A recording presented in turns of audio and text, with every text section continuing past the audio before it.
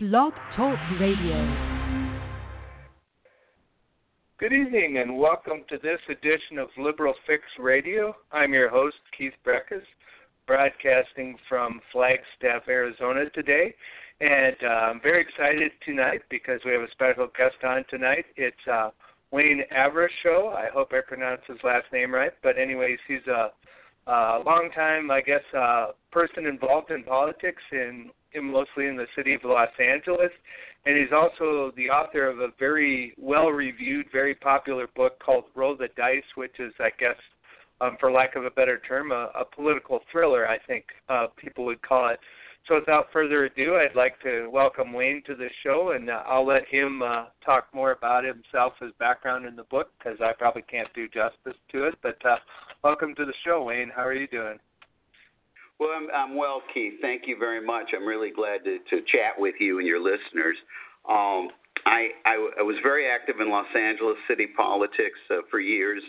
I was political campaign manager for two city council members. They both won. I worked at City Hall for both the council members different times.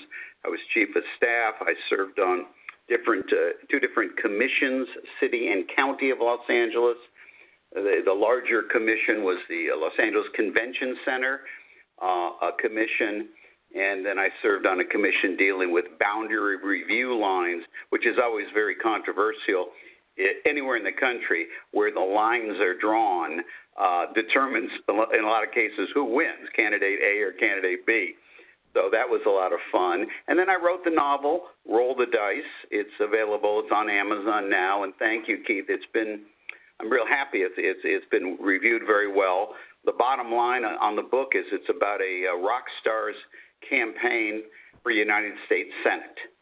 So when people say, what is it about, I give them that, and then they pause and they look at me, and then I ask them, well, just imagine if Bruce Springsteen or John Bon Jovi ran for United States Senate. What kind of campaign would that be?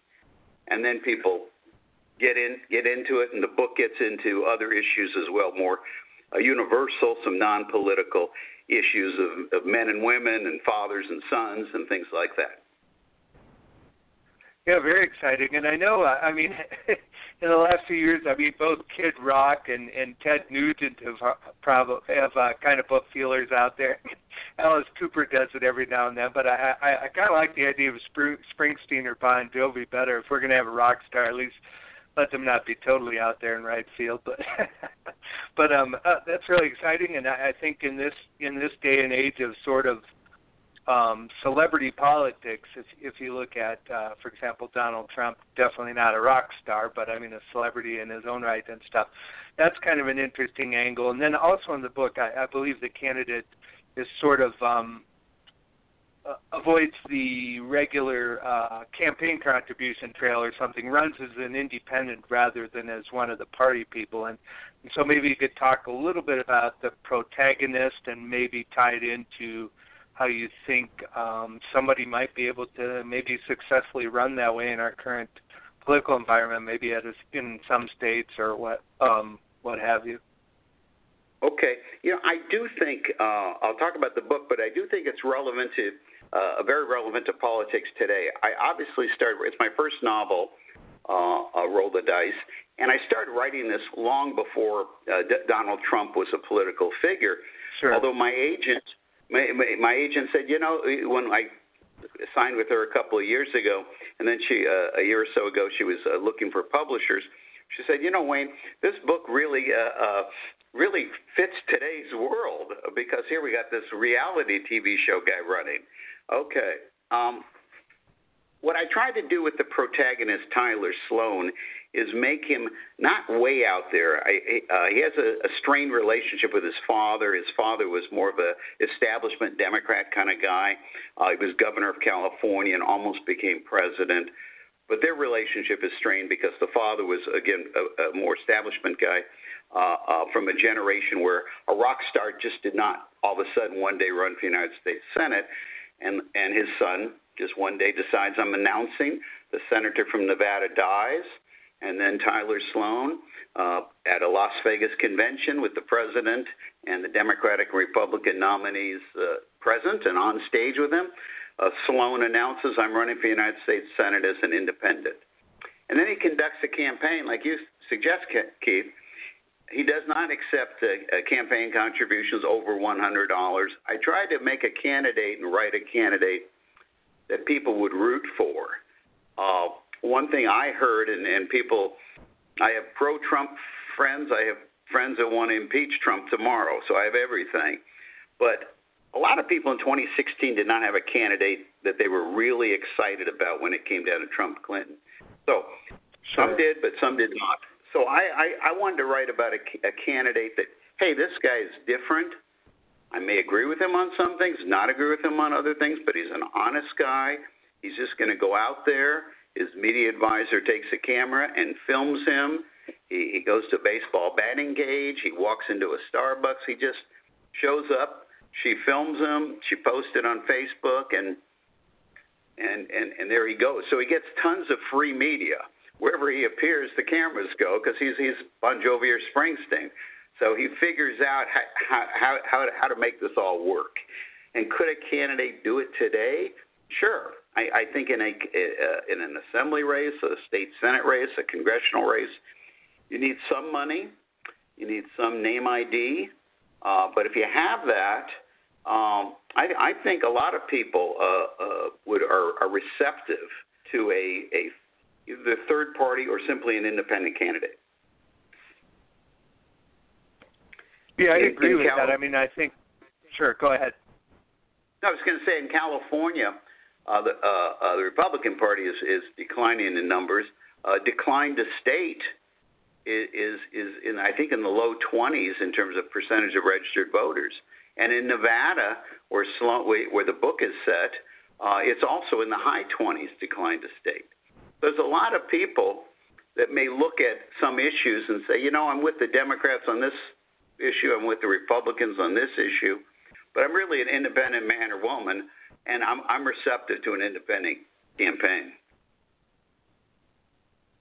Absolutely. I think that's true. I mean, I think a lot of people, both parties are very unpopular if you sort of just ask the generic question about, whether people support or, approve of the Republican or Democratic Party. Both are underwater. I think at this juncture the Republicans have a slightly lower rating, but neither party is seen as popular. Neither leadership in either party, certainly not the congressional leaders of either party. And so I think there's an opening there for sort of independence. I think the thing that usually works against them is the way our political system is structured. But certainly I think you could argue that even some of the up-and-coming candidates of the last year have been sort of, even if they've had the party label, some of them have sort of run as nonpartisan, independent-type candidates. I think of like Schwarzenegger's run for governor in California, or even in the last presidential cycle, to some extent,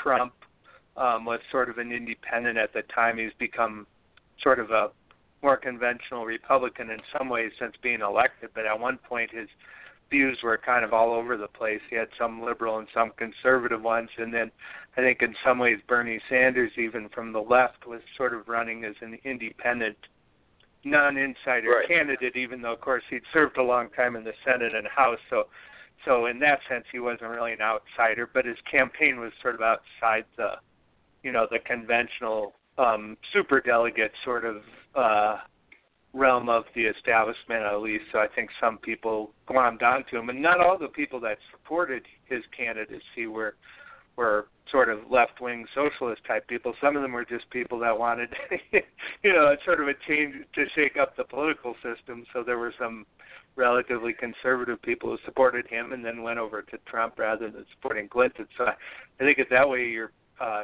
protagonist. Well, in some ways, because you wrote the book before Trump and some of them were on the scene, in some ways it's sort of prescient. I don't know if it was intended to be predictive in any way, but it certainly has some elements of that to it. Any thoughts on that? Yes.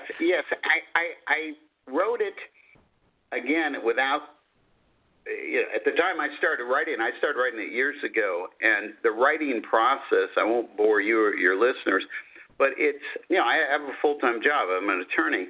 So it took me a while to write the book, and once you write it, you think, aha, I'm done.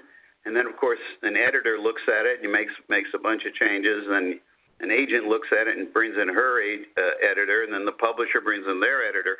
So it just takes a long time. So I started writing this without predicting we would have a celebrity candidate, but I did want to write a novel, again, for a candidate you'd root for and a different kind of candidate. It would be kind of a dry book if it was just some accountant in Phoenix running for a Congress without, much excitement or anything different. You have to write something that's different, or as a writing coach I had, show us something we haven't seen before. So we have a rock star running for U.S. Senate, and again, a rock star, and I tried to infuse the candidate with his rock star feelings and history, for better or worse. He in his younger days, he partook of substances.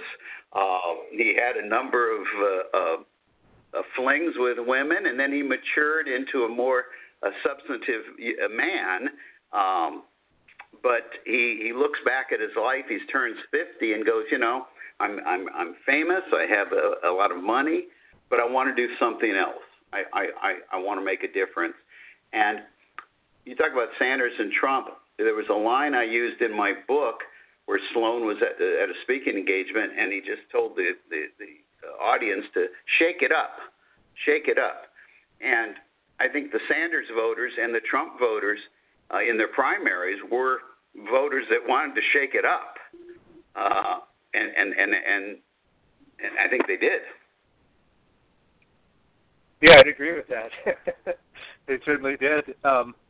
And one thing, too, for our listeners who just joined us, we're talking to Wayne Avrashow, who is author of Roll the Dice. And when I said it was highly reviewed, I mean 98% of the reviews on Amazon gave it 5 or 4 stars, and perhaps no more interesting, nobody gave it 1 or 2, so nobody panned it. There were, I guess, 2% of the people that gave it a middling rating, but I mean, it's pretty unusual to see a book that nobody says that they didn't like, so I think that's an accomplishment in its own right.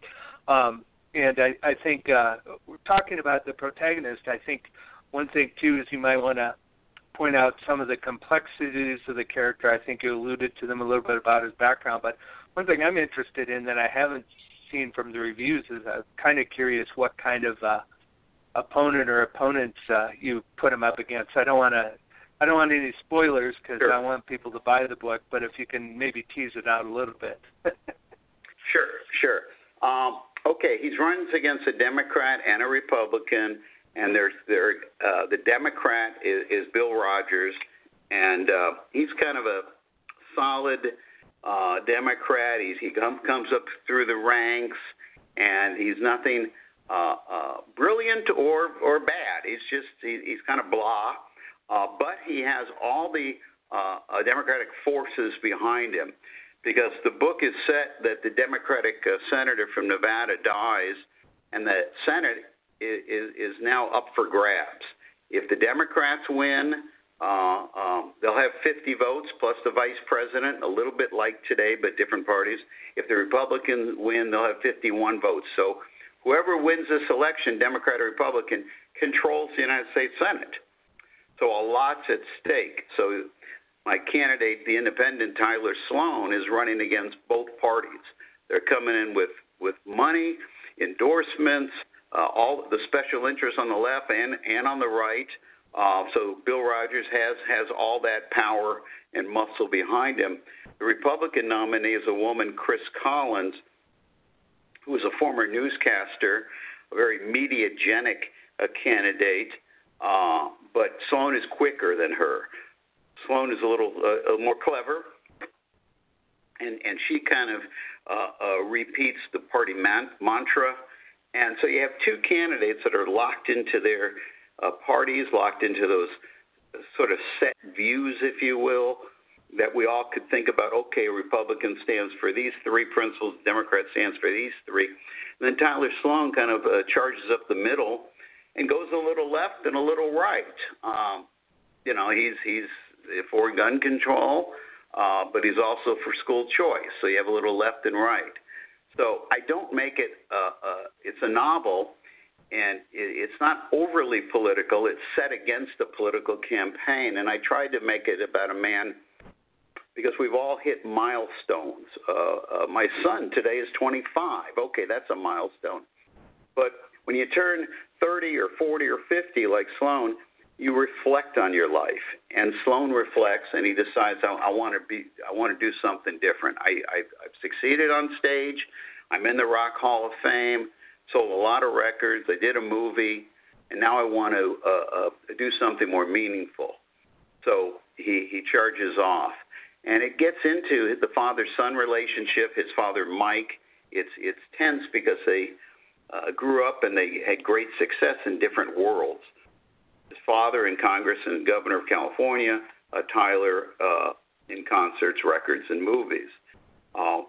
So you have that. And you also have a man who looks back at his life and he goes, I really miss having a meaningful female relationship. He's had a lot of one-night stands, as rock stars have had. He had a failed marriage. He has one daughter he adores. But he hasn't found that right woman yet. So he thinks about that. And he meets that right woman in the course of the book. So we won't go further than that. Yeah. Yeah, that's very interesting. I think the complexity of the character is probably why it's very well reviewed, and I think even for those of us who aren't maybe rich and famous or at the top of any profession, we can relate to a lot of those sort of different, like you said, sort of different milestones or life point junctures and kind of looking back and reflecting on the things that we maybe accomplished, but also the things that we hope to have in our lives that maybe don't always work out, at least in the first parts of our lives, and sometimes we go back and try to achieve those things. So that's very interesting. I also, the sort of representation of the two other party candidates is kind of interesting. I think sort of the people who toe the party line and make the independent candidates seem compelling. I kind of reminded of the Minnesota governor's race when Jesse Ventura won. The other two candidates were probably in the political world perfectly sensible choices in Norm Coleman on the Republican side and Hubert Humphrey's son, whose first name I forgot. It might have been just Skip or Hubert Jr., but both of those people had well-established sort of political credentials. Neither of them were really extremists in their own party, and yet somehow they were just kind of blah when Ventura jumped on the scene. So he sort of caught them off guard and was able to win. So I see some parallels there. Some reason I could certainly see a rock star kind of pulling in against, say, I don't know, a Dianne Feinstein and somebody on the Republican side who's sort of a mainstream Republican and being more energizing for a lot of the voters than either of the conventional candidates. I was wondering too, in terms of your maybe what encouraged you to write the book, and what if there were any political experiences that you had in Los Angeles that were sort of instrumental in that, or if it was more of sort of a composite and there wasn't any one or two particular things that sort of motivated you, but if there was sort of a bunch of factors, maybe you could share a little bit of that with us. Okay, and your Minnesota analogy I like very much because, let's look back. I mean, you have a good memory. Jesse Ventura, I mean, it was just so shocking. The wrestler wins. I mean, Minnesota, it's a big state. I mean, it's just so shocking. It's not some, mayor of a small town or something. Sure. And what he did, yes, my candidate kind of does the same. He runs up the middle, but he draws from both sides because he's much more exciting and he relates better. He's the kind of guy when the Kennedys, the great Kennedy family, they did well because they could relate to the upper class or the working man. And I thought the best one of all time was Bill Clinton. I mean, Clinton could go speak at Harvard one day and then that evening go to a bowling alley and get along with people. So Bill Clinton had that type of ability to get along and relate to people, and I try to instill in Tyler Sloan that same type of a charm, if you will. And I saw Clinton speak twice, and he was mesmerizing. He just had it. He had that. So what did I draw from? I guess it's a good question, Keith. And I draw one long ago and then one in my life. Long ago, when I was a young man, before I could vote, 1968 happened. And I'm reading a book right now. Lawrence O'Donnell from MSNBC wrote a book about 1968, which is a fascinating year, certainly fascinating political year. The great Democratic battle. Gene McCarthy, anti-war candidate, Bobby Kennedy. Lyndon Johnson decides not to run. Hubert Humphrey comes in the race. Republican side, you have Nixon. You got Mitt Romney's father was in there. Nelson Rockefeller was in there. These giant names of that mid-century. So 1968 was a tumultuous year.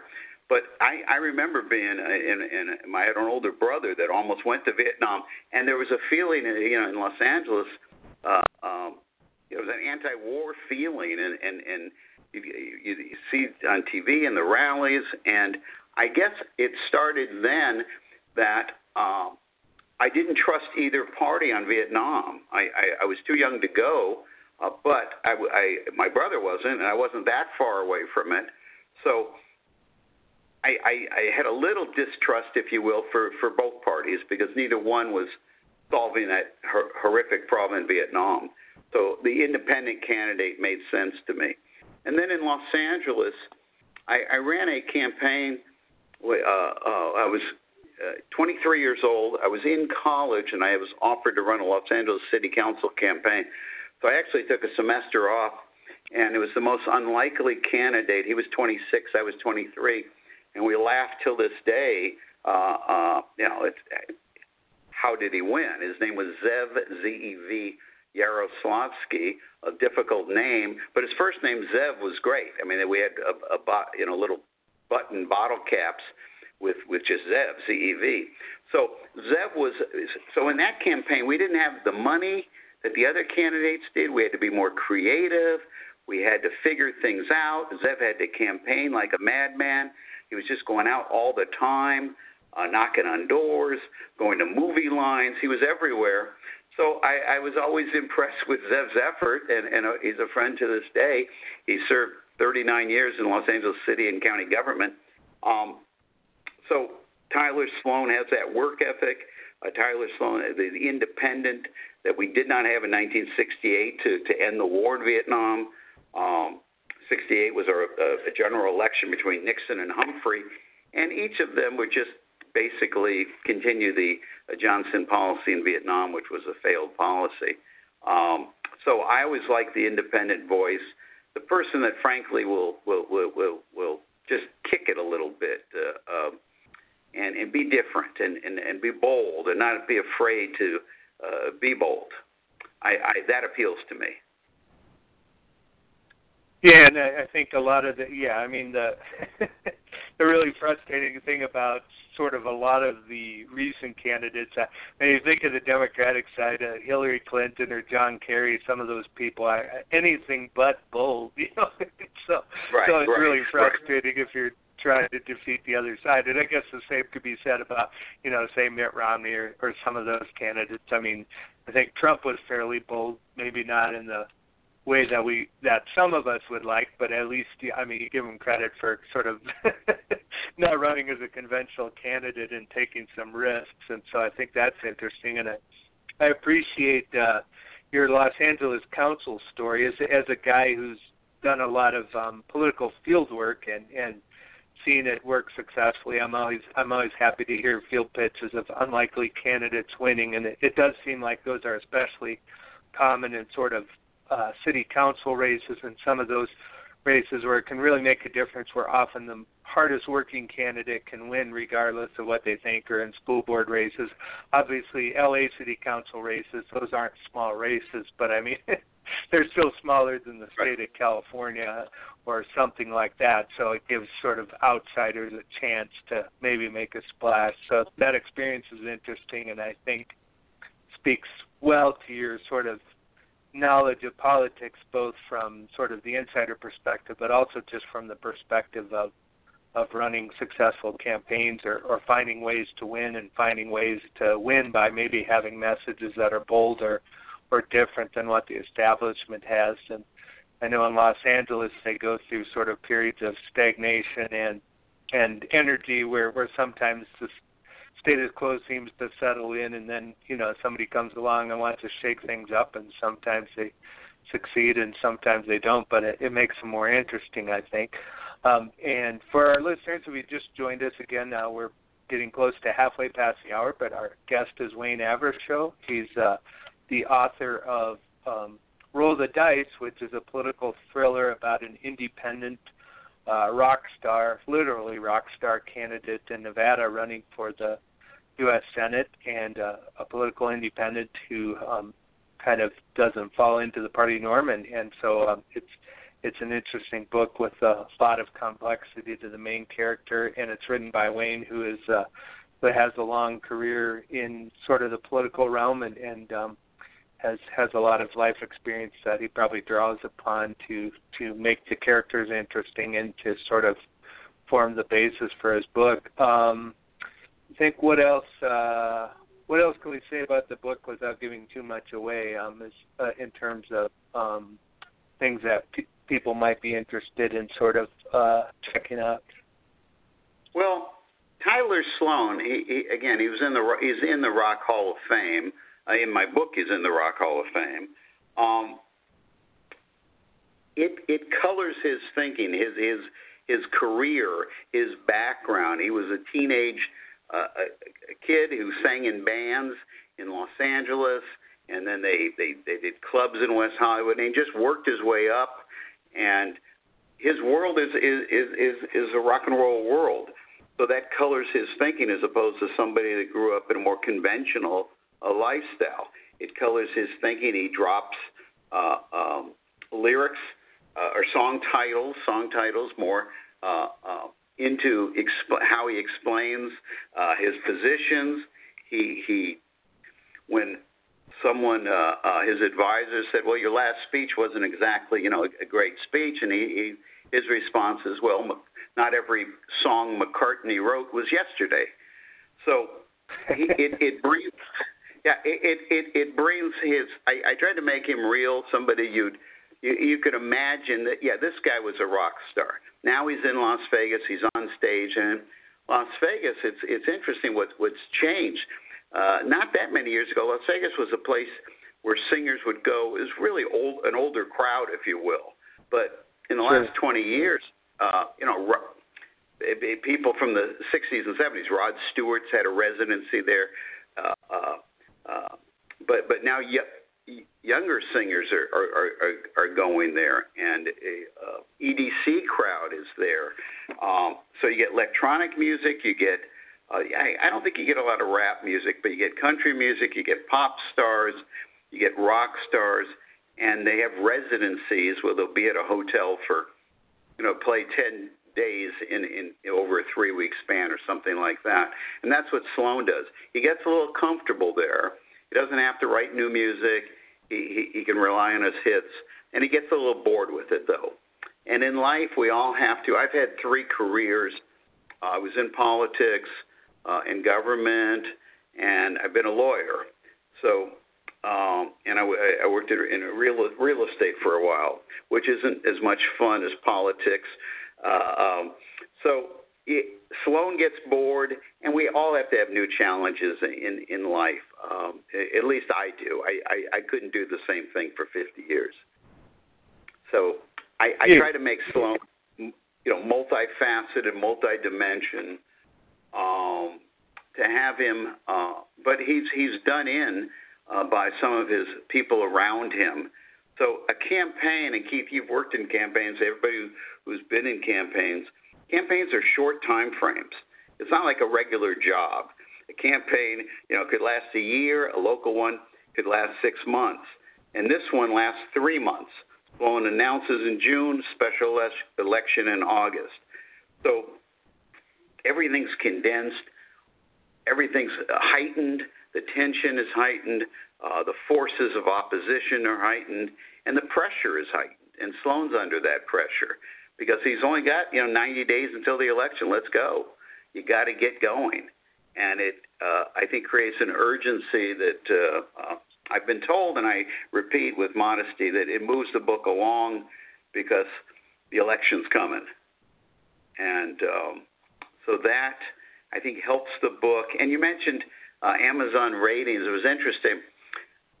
Everybody wants to know what the review has to say. I remember I won an award for the book before it was published. And it was so thrilling to me. It validated me from a very well-known review source called Kirkus, K-I-R-K-U-S. One of the best. Yeah, sure. Yeah, one of the best unpublished books before I had an agent. And that gave me the confidence to go out and get an agent. But you read the reviews, and when I was reading these Amazon reviews and 4 stars and 5 stars, I was so happy. Oh man, this is great. And then somebody wrote 3 stars, and I read it. And I thought the worst thing she said, or what bothered her, was it was advertised as a political thriller, and she viewed it as a political drama, not a thriller. So I thought, well, that's... Oh, maybe not enough murder or something. Yeah. So, I mean, so I got a C+ from her, B-, but I didn't think that should have knocked it down. But okay, I mean, everybody's entitled to their opinion. So, I have friends that love politics, that love the book. I have friends that just don't read novels, so that it's not on their plate. The exciting thing is my agent is going to be presenting the novel for film rights. So it's not done yet, and I don't know if it'll be done soon or months from now, but that would be exciting. Yeah, it would, and I think based on what I think people would watch it, and I know a couple of the reviews I saw interesting were names that I recognized were political figures. So Villaraigosa viewed it positively, or reviewed it positively, as did Zeb, the guy you helped elect. So right. Naturally, he probably liked the book, but I mean, it was really good, and just on a note too, I like how you described the campaign world, because it is very true that that can move things forward because they are very short-lived. So interestingly enough, kind of parallel to, so you've had Los Angeles experience. I worked on a congressional race there for about 2 months because it was a special election with a whole bunch of candidates. So that was a 60-day time frame. And I also worked as an organizer for Bernie Sanders in Nevada, as a matter of fact. So that was a really early primary. So I got there in December, and it was all over in February. So that was another 60-day thing. And the Las Vegas connection there, I actually ended up working in a couple of rural places, Pahrump and Mesquite. But for a while we were working out of the Southwest Las Vegas office. But the joke was that Las Vegas is the toughest town in America to sort of knock doors in a conventional political sense, because people work all kinds of odd hours and they don't have the kind of sense of community in a way like a Midwest town, like somewhere in Iowa might, or even a neighborhood in Chicago where you can sort of, interact with people and get known in the community and make things happen. So Las Vegas is a little bit different that way, which almost kind of, tying back to your book, kind of makes it almost the perfect place for an unconventional candidate, rock star type guy to be from, because it is such in many ways, a unique and totally different city than anywhere else. I mean, you can't even do politics the same way there. And so it's not a bad spot for sort of an unconventional candidate to launch a statewide or even a national campaign from that would be outside the box. Any thoughts on that dynamic? Yes. Well, it's interesting, your experience. I hadn't thought of that in Las Vegas. It'd be so hard to knock on doors.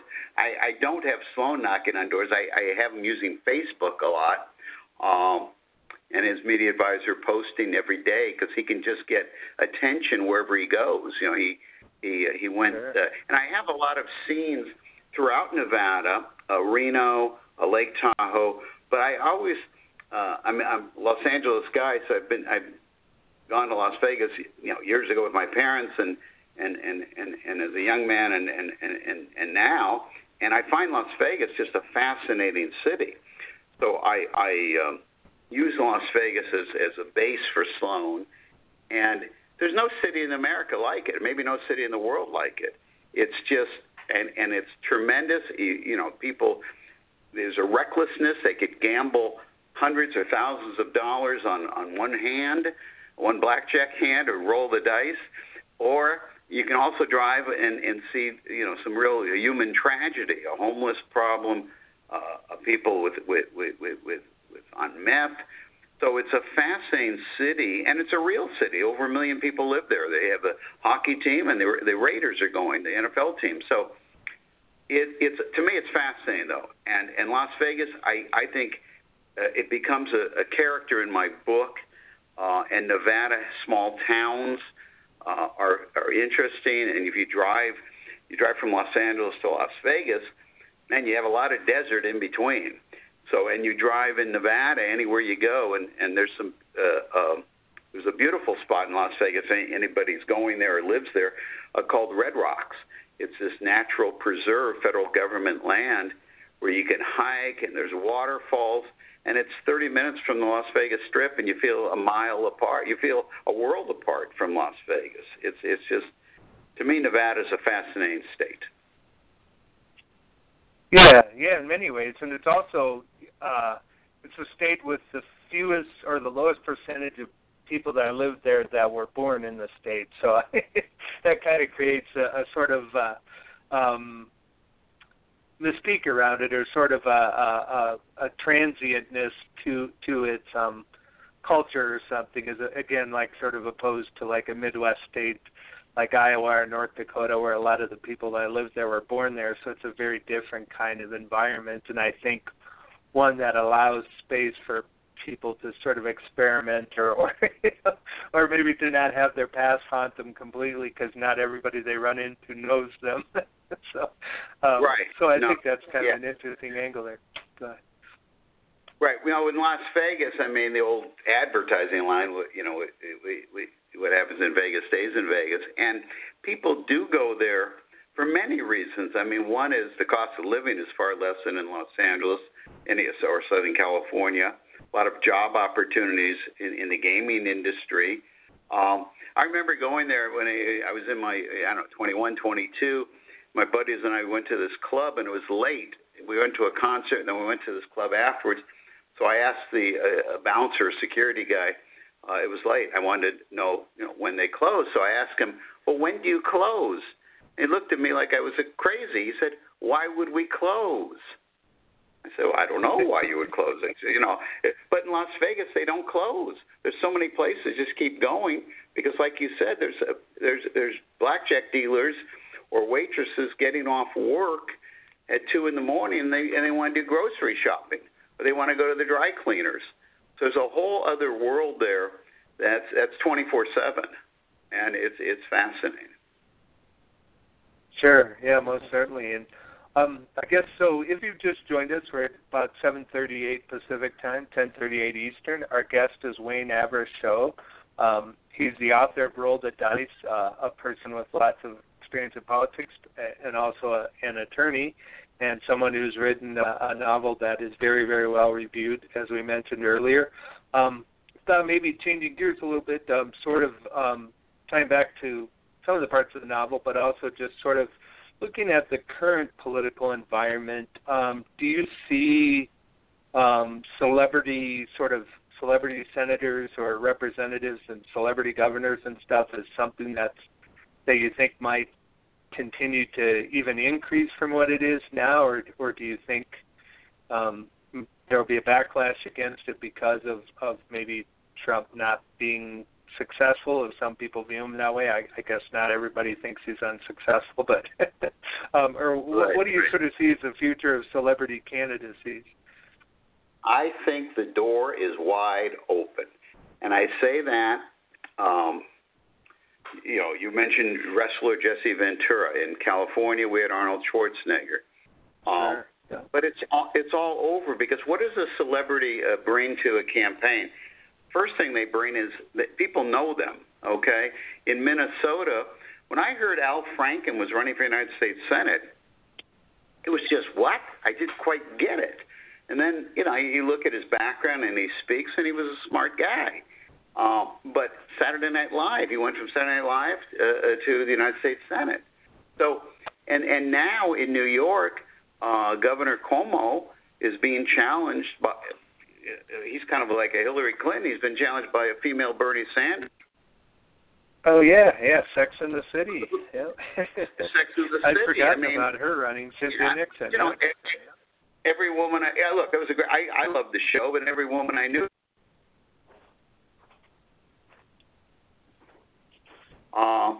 But, I saw one little clip of her. She seems like a smart woman and tough. And so she would not be running for governor of New York, and that's a big-time job, unless she had her celebrity status. And I'm not putting her down when I say that. Tyler Sloan would not have run for Senate. Because Cynthia Nixon, we're all tempted to call her Miranda, from the show, but she can walk into a room now in New York or a shopping center, and people go, hey, there she is. They may call her Miranda, but people know who she is. And that's a big thing in politics. You don't have to spend a lot of time and money building up your name ID. You have it. So I could see an athlete, a famous, any sport could although some of them make so much money they may not want to, but if LeBron James stayed in Ohio and stayed with the Cavaliers, could he run for office in Ohio? I think so. Could Clayton Kershaw, the Dodger pitcher, I think he's from Texas, could he go somewhere and run for public office? Sure. So a celebrity can do it. In California, ever since I was a child, there was always rumors different candidates would run for public office. About 10 years ago, people were asking George Clooney if he would ever run, but he just it's too nice a life that I think he has and others to do it. But yes, if a rock star, a movie star, a TV star, an athlete, you name it, whether you like Trump or don't like Trump, what he showed everybody was that instant name recognition from his businesses and from his reality shows. And his reality show, The Apprentice, when it first started, it really was a clever show. Even if you hate Trump, I hope you can acknowledge it was a clever show. Like a lot of shows, after a while, it kind of runs its course. But it was just stunning to me. He got the nomination, but he did, and now he's president. It sort of defied the odds. But, again, every celebrity starts off with name recognition and usually money. Schwarzenegger had money here in California, and everybody knew he was, and it was exciting. I saw him at one event. It was an exciting event. I went there for the atmosphere and the thrill. I wanted to see the guy. And it's just more fun than going to a typical candidates event. I've been to a lot of those over the years. Yeah, I think that's true. And I thinking about it, I mean, what two things does every new candidate need? It's access to money and name recognition. So if you're already a celebrity, whether it's Clayton Kershaw or Tom Brady or Bon Jovi, Bruce Springsteen, I mean, you already have the built-in name recognition and probably money as well. And on top of that, I think your name recognition comes from a position where people are sort of conditioned to like you. I mean, they'll like your music, or they'll like your TV show, or they'll like, that you won the basketball championship, whereas people who rely on name recognition from being a senator or member of Congress, they're often in bodies that aren't that popular. So even if they have name recognition, there's often some negative baggage with it, particularly in legislative bodies. But even governors are often sometimes have to make tough decisions, or mayors. So at some point they develop,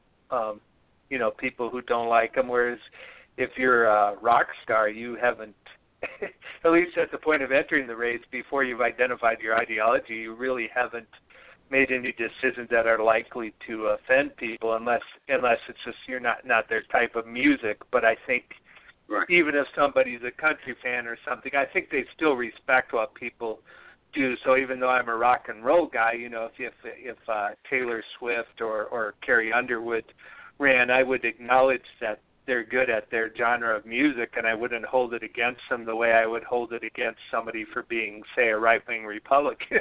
Somebody's like, oh, she's country western, I'm not going to consider her. No, I wouldn't do that as a voter. So I think they come in with sort of not only name recognition, but probably a positive public image. I even think of, people talking about Oprah. I don't know what I think about an Oprah candidacy, but there's no question that she has a public profile. She has money and is relatively popular across a broad segment of the population. So she would be a candidate that you certainly couldn't dismiss offhand. I think she'd be formidable in any kind of political race. So. I agree with you 100%, and she's very smart, articulate, a great demeanor. She seems like it sounds silly, but seems like a nice, warm human being. It's hard to dislike Oprah. Again, if you're pro-choice, you don't like the pro-life person. If you're pro-life, you don't like the pro-choice person. Okay, there's votes that people cast that gain supporters and lose supporters. Oprah hasn't lost any supporter yet. And in politics, I learned this a long time ago, but people a lot of times vote against somebody. They may not even care. Sure. And it's true in today's world. If you're a Democrat running for Congress, I think every Democrat's going to get up there to candidates forum, candidates debate, and be just hammering Trump. They'll hammer Trump because that plays well to that crowd.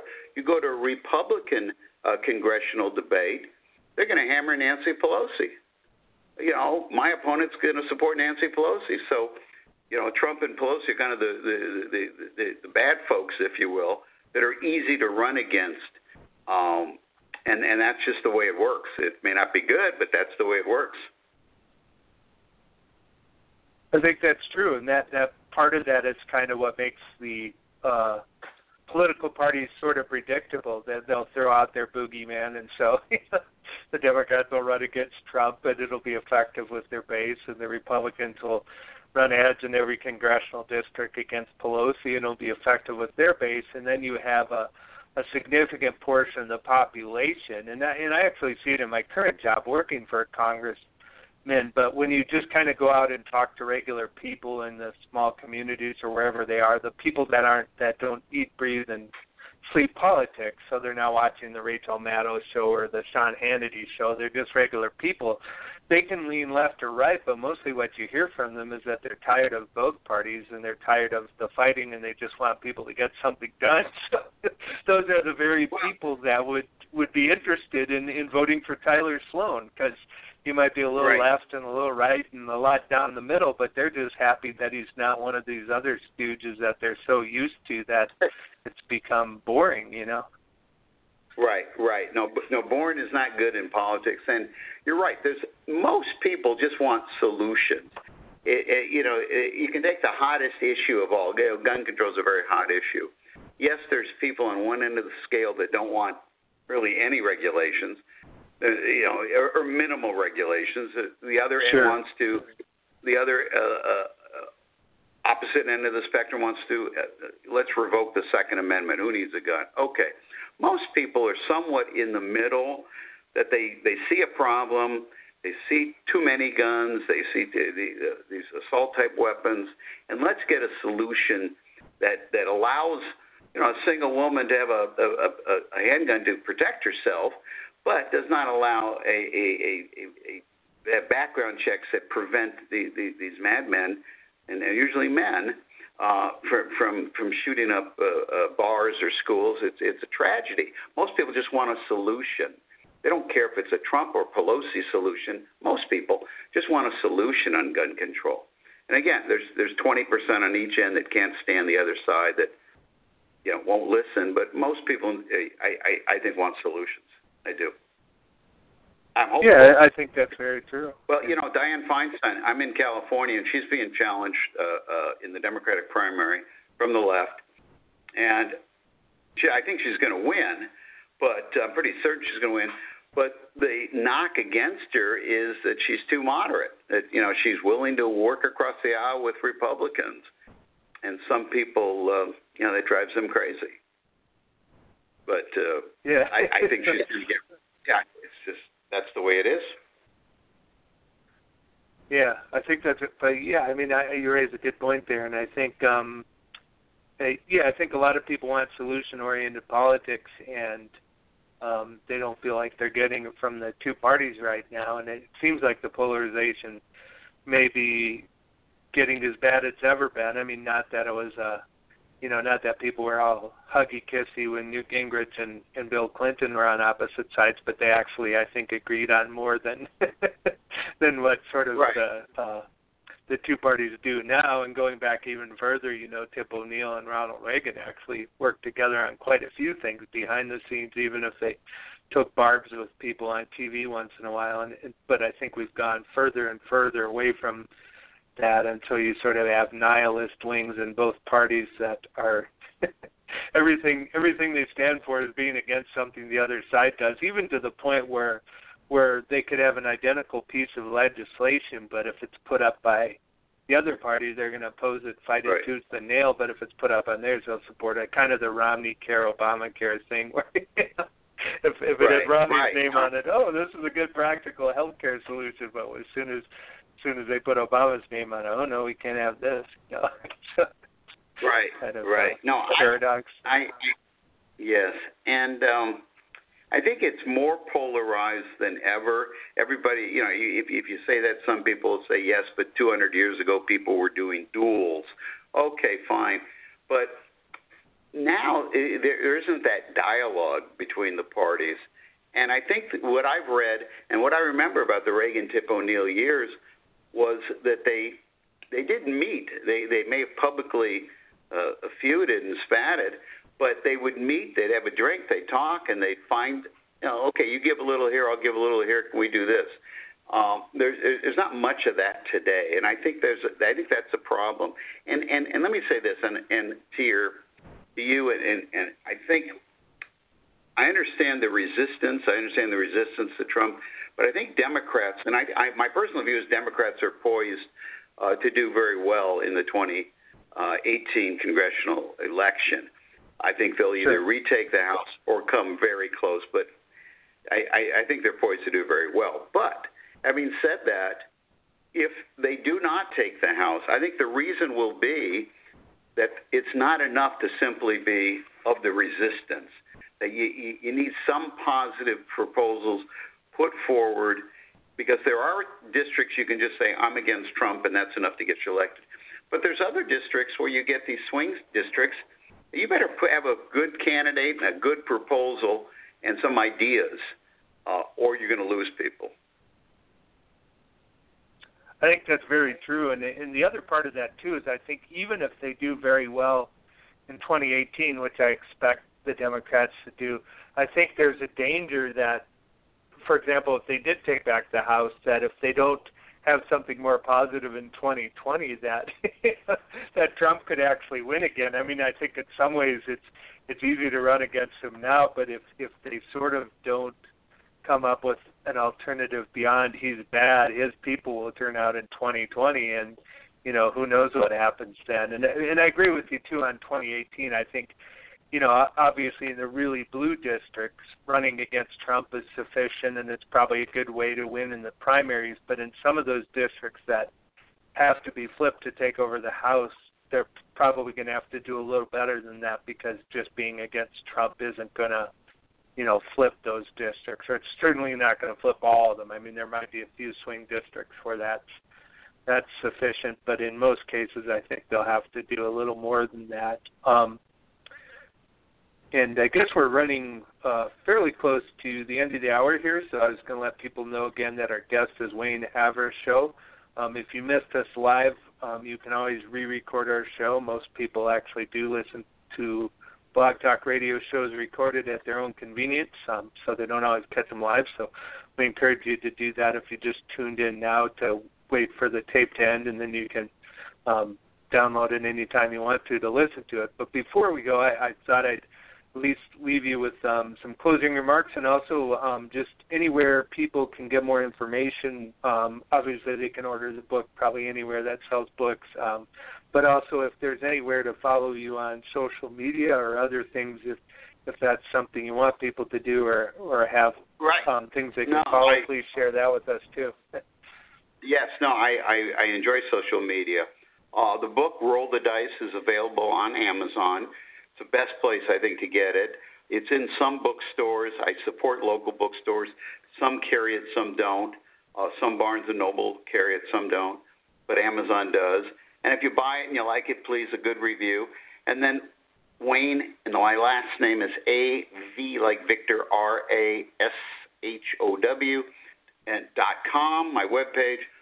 And I'm on Facebook with my last name, my full name, Wayne Avrashow.